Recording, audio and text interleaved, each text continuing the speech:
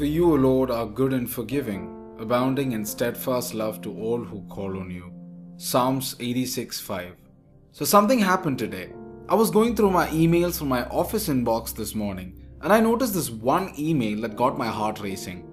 No, it was obviously not good news. The day before, I had forwarded an email to a senior manager without investigating the matter further. Guess what? The incident had happened because I had delayed the registration process related to a product, and I should have actually reached out to someone from my own team. Now, I have an email in my inbox addressed to both my manager and myself, and clearly it isn't on a happy note.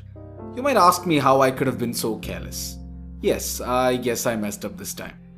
As I was staring at this email, something else also occurred to me which I would like to share with you. When unfortunate and undesirable things happen to me, what is my response to God? Isn't it quite human to put the blame on God for such things and to not take responsibility for our own actions? I didn't blame Him for my carelessness. Instead, I prayed that I may be able to bravely face the consequences, if any. I don't believe that this incident happened to me because I didn't pray well or because I did this or that.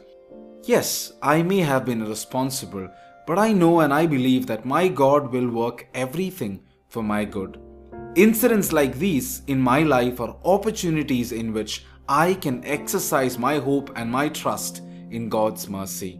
His mercy not only forgives me, but also strengthens me. And this is something that I ask myself today. Do I seek only forgiveness, or do I truly seek to be strengthened so as not to fall into the same sin again? In Jesus' name, I pray that each one of us may become more and more aware of God's unending mercy and that we may unconditionally trust in it.